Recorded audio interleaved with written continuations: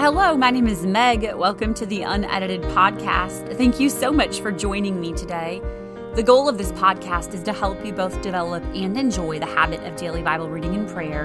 About 20 years ago, at a very low spot in my life, I was convicted to begin these simple disciplines, and I looked up years down the road to see how God had used these habits to heal deep places in my heart and do incredible things in my life. And so over the years, it's really become my greatest passion to help others get to know Jesus through His Word and through His presence. Through this podcast, I'm hoping to help you see the Word of God with fresh eyes, to learn to slow down with your Bible, and ultimately to fall in love with your Bible and to fall in love with Jesus. So thank you so much for joining me today. I'm so grateful to have you here.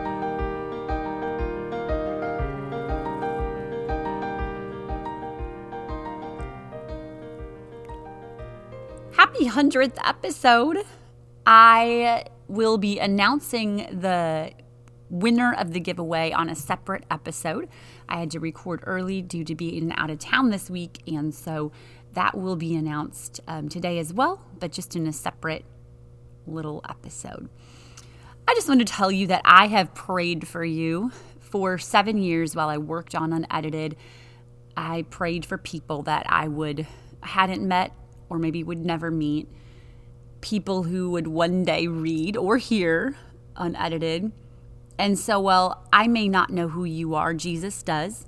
And I pray that He, in His goodness, just takes some little thing that's shared on today's episode or some other episode and ministers to you and encourages you and strengthens the habits of Bible reading and prayer in your life. And I continue to pray for you to this day, not every single day, but most days I do pray for those who will hear this.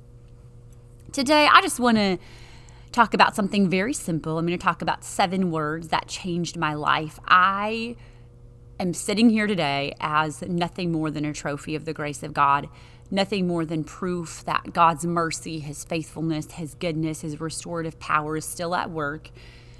I'm literally just a life that's been restored from dust, and I'm proof that grace won and grace is continuing to win in my life on a daily basis.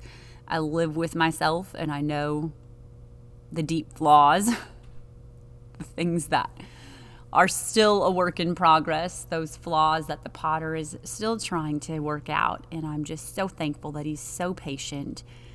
And there literally are 7 words that changed my life when I was 23, and I've probably shared this in bits or pieces or maybe even completely at some point on the podcast, but I just felt to share this again today. When I was 23, I was just completely disillusioned, completely broken. I didn't know what I believed. Where I was not how my life was supposed to turn out. I had made a lot of bad decisions, and others had made bad decisions for me. And I was hurt, I was angry, I was wrestling with unforgiveness and bitterness. And one day, when I was riding with my mom in a black Jeep on Highway 94, somewhere near Black River Falls, Wisconsin, I was just rehashing some of the things I had been through and rehearsing them to her and just venting and verbally processing. And that moment is just emblazoned in my memory like it was yesterday. She didn't allow me to wallow in self-pity. She didn't try to counsel me. She just said, "Megan, you need to pray about it." And it wasn't condemning. It was just very matter of fact. There really was no other solution for the place that I was. And I got defensive and I shot back and I said, I do pray. I pray when I'm washing dishes. I pray when I'm folding laundry. And God, in His amazing goodness, regardless of where I was in life, spoke to me in that moment and said, you need to get on your knees and pray. And so right there, in a very unemotional moment, in a vehicle, without even saying it out loud, I committed to the habit of daily Bible reading and prayer. It wasn't at an altar. There was no emotion. There were no tears. It was just a simple promise to God driving down the freeway. And the very next day, I knelt down by my couch and I began a habit that has been the key piece of my life. It really is the pivot point. It's the hinge for everything God has done in my life. And I had no idea where to begin. I had no idea how to work through all the emotional pain I was dealing with. There was pain from sin and loss and failure. I had broken dreams, and I was wrestling condemnation and guilt, and I'd been failed by leaders in my life, and I had unanswered questions, and really the list could just go on and on.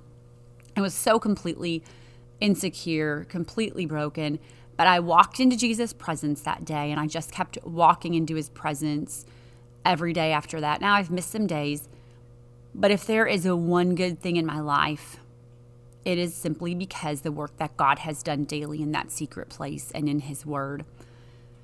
And I really at that point did not even know what I believed other than the fact that I knew God was real. I knew that the Bible was true and that eternity would happen. Outside of that, I did not have any sort of doctrinal belief system that I believed wholeheartedly or was convinced was truth. And so I just set out to figure out what the Bible said about salvation. And I knew I had to study out truth for myself. I knew the verse, you have to work out your own salvation with fear and trembling. And so that was a lot of my early Bible reading and prayer. And I just, again, went on a journey to figure out what the Bible said for myself. And as I walked that path of complete undoneness, complete brokenness, it really never came to my mind that God would use my life someday in the future or down the road. It never occurred to me that dead dreams would be resurrected. But as a result of my mom's word, I started reading, I started praying, I started journaling, really digging into the original text and just writing a little bit about what I was seeing in the Word of God. I started being at every church service, serving wherever there was a need that presented itself. And again, I had no idea what God would do.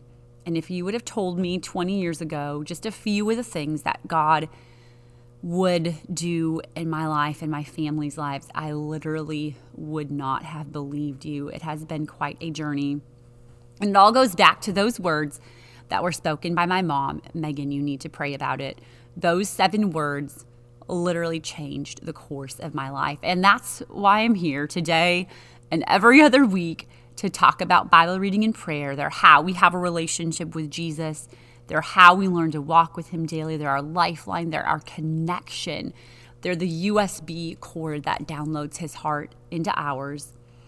And so, Bob, you need to pray about it. Sally, you need to pray about it. Evangeline, you need to pray about it. Sue, you need to pray about it.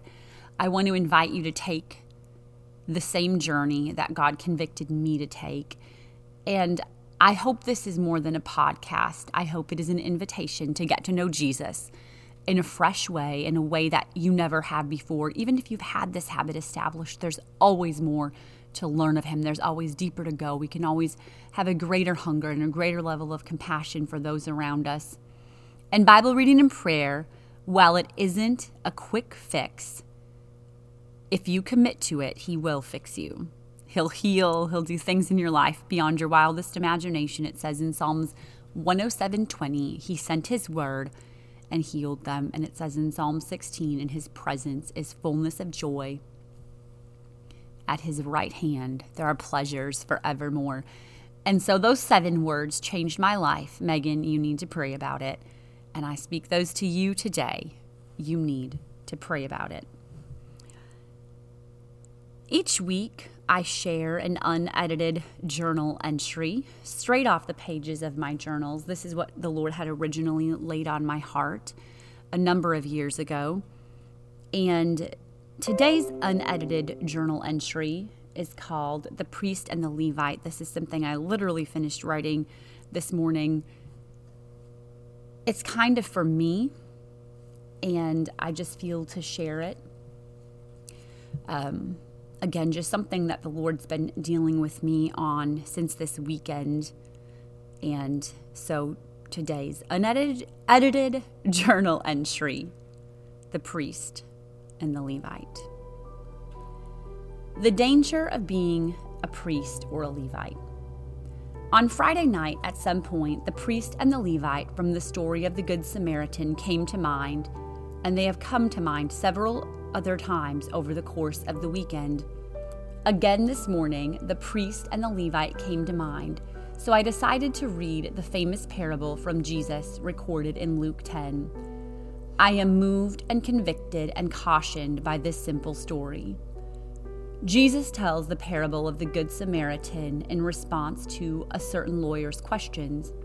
His first question is, "Master, what shall I do to inherit eternal life?" And as Jesus often does, he answers the question with a question. "What is written in the law? How readest thou?" The lawyer answers Jesus, "Thou shalt love the Lord thy God with all thy heart, and with all thy soul, and with all thy strength, and with all thy mind, and thy neighbor as thyself." Jesus says, "Great job. Do so, and you shall live."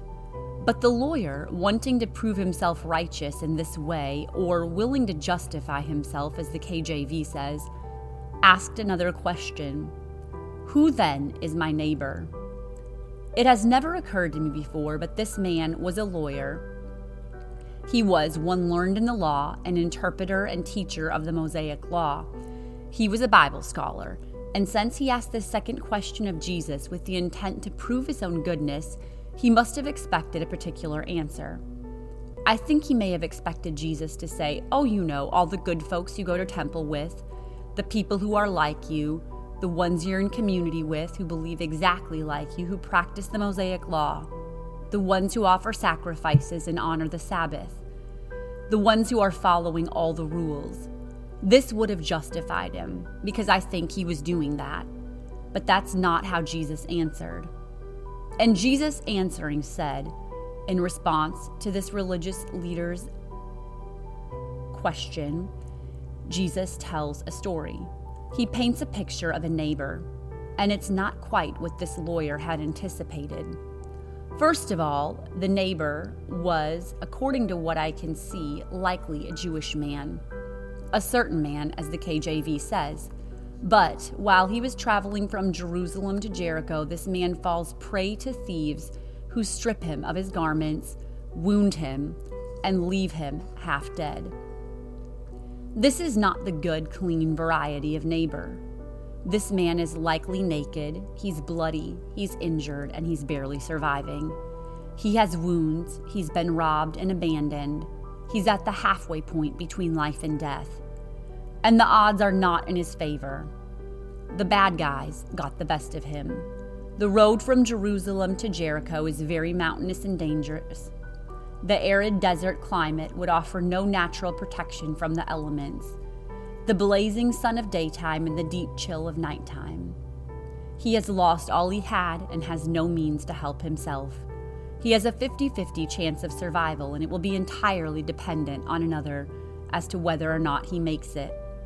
This is the neighbor, broken, bleeding, having encountered injurious and devastating loss at the hands of others, and the neighbor is a mess. Jesus continues to paint the scene with his words, and by chance there came down a certain priest that way. This seems like a fortuitous turn of events for the victim of this crime scene. Perhaps the man was coming in and out of consciousness and could see the priestly garments through swollen eyes. Help is here. Surely this man of God will see his brutalized condition and offer assistance. But in one of the great letdowns of Scripture, the story continues. When he saw him, he passed by on the other side. The ray of hope that had gleamed so brightly just moments before was snuffed out. One who seemed most likely to help had hurried on. I'm not sure of the priest's motives or the deciding factors, but upon observing this ravaged individual, he chose to keep walking. Maybe he observed the position of the sun overhead and knew the time of his temple obligations was pressing in. Or, if he didn't hurry, the 18-mile walk would find him in danger himself. Whatever the reason, he chose not to stop. He chose not to do anything for the broken man on the road from Jerusalem to Jericho. But never worry, never fear. Another set of footsteps can be heard crunching along the gravel road from Jerusalem. And likewise, a Levite, a temple assistant, is walking toward the beaten, bruised man. He's not quite as important as the priest, so certainly he will have a bit more time to minister to this injured man. Scripture says when he was at the place, he came and looked on him and passed by on the other side. He took an extra moment to look at the man, but he too decided to continue on. Again, there are no motives ascribed in Scripture, but I think Jesus' point was clear. These ministers had forgotten the heart of the mission. They had quoted, "Love thy neighbor as thyself," and they had failed to remember what a neighbor looked like and what it meant to be a neighbor. This was the most important piece of the law. Paul wrote and said all the commandments could be summed up in this. It is briefly comprehended in this saying, namely, "Thou shalt love thy neighbor as thyself." Love works no ill to his neighbor. Therefore, love is the fulfilling of the law. But the priest and the Levite had duties. They were busy. In fact, the definition for priest is one who offers sacrifices and is busied with sacred rites.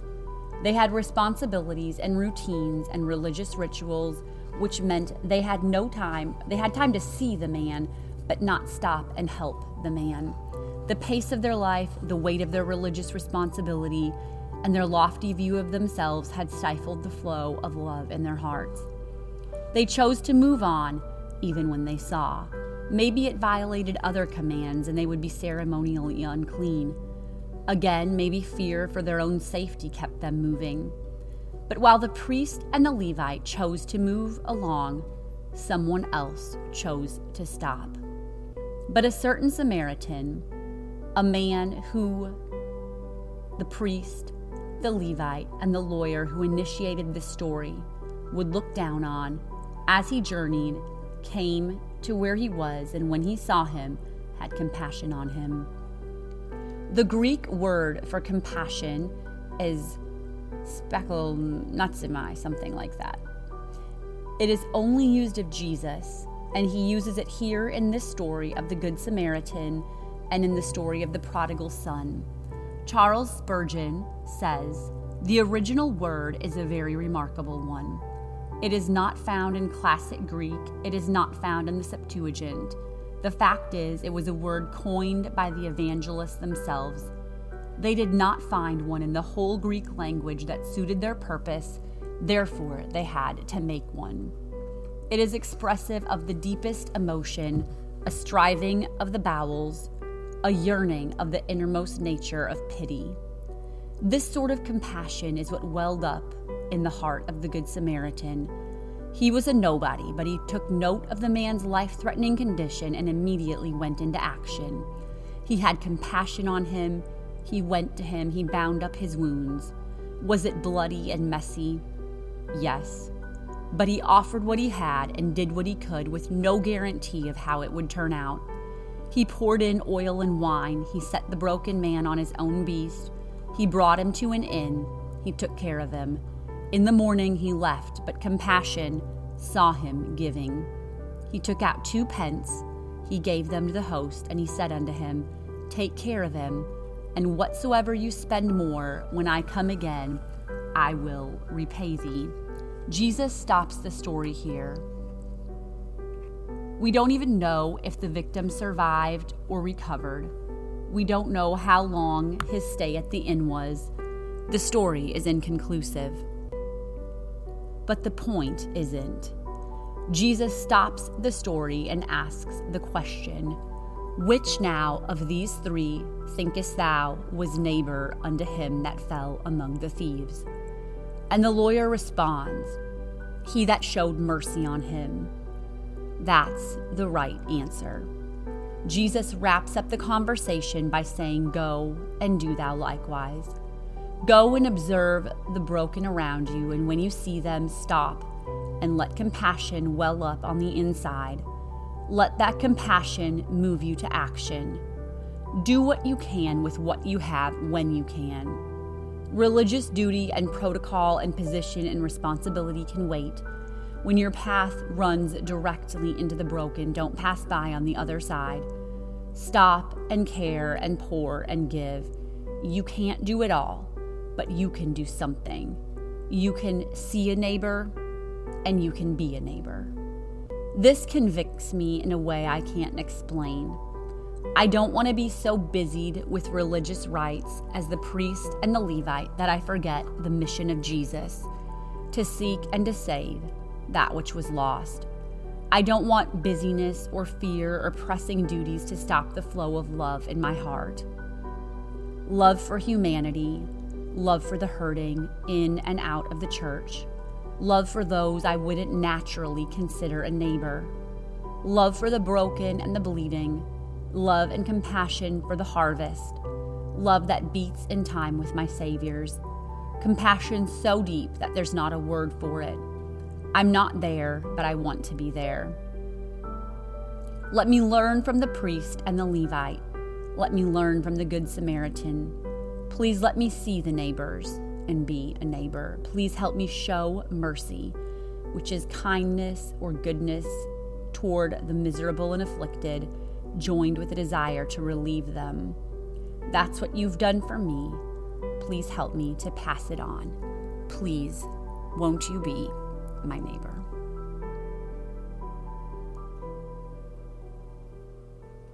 That is not meant to be condemning in any way, shape, or form. That is really just something, again, that the Lord has been dealing with me on. It's easy to, in healing, be busy with religious things and with religious responsibilities, and they have their place. And we can't shirk those responsibilities, but at the same time, we cannot allow those responsibilities to keep us from seeing the broken and the hurting around us. And I have no idea what you may be facing in your life or in your heart or your mind, but Jesus does. Maybe you face incredible insecurity and you battle comparison, or maybe you have bitterness or unforgiveness that you're wrestling, or maybe weakness. Maybe you're in the middle of long trials and long storms and you're just tired. Maybe you're in a dark season. Maybe you have a lack of insight into your current situation or questions, or maybe it's busyness and complacency, which is, I think, kind of where the priest and the Levite fell. Maybe you have spiritual stagnation going on, or maybe you're battling fear or worry or depression, or you're brokenhearted, or you're betrayed, or you're wrestling loss and grief.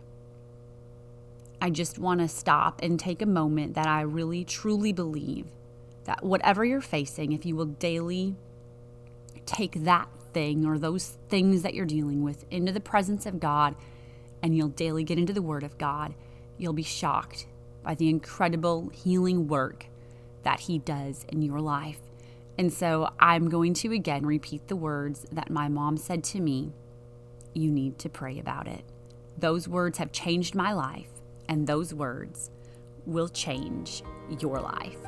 Thank you again so much for joining me for this journey. I look forward to meeting up with you again next Friday to download a handwritten or typed transcript of today's entry. You can visit megunedited.com. For now, go grab your journal and your Bible. I so look forward to the power of this habit in your life. This is Unedited. This is for you. Happy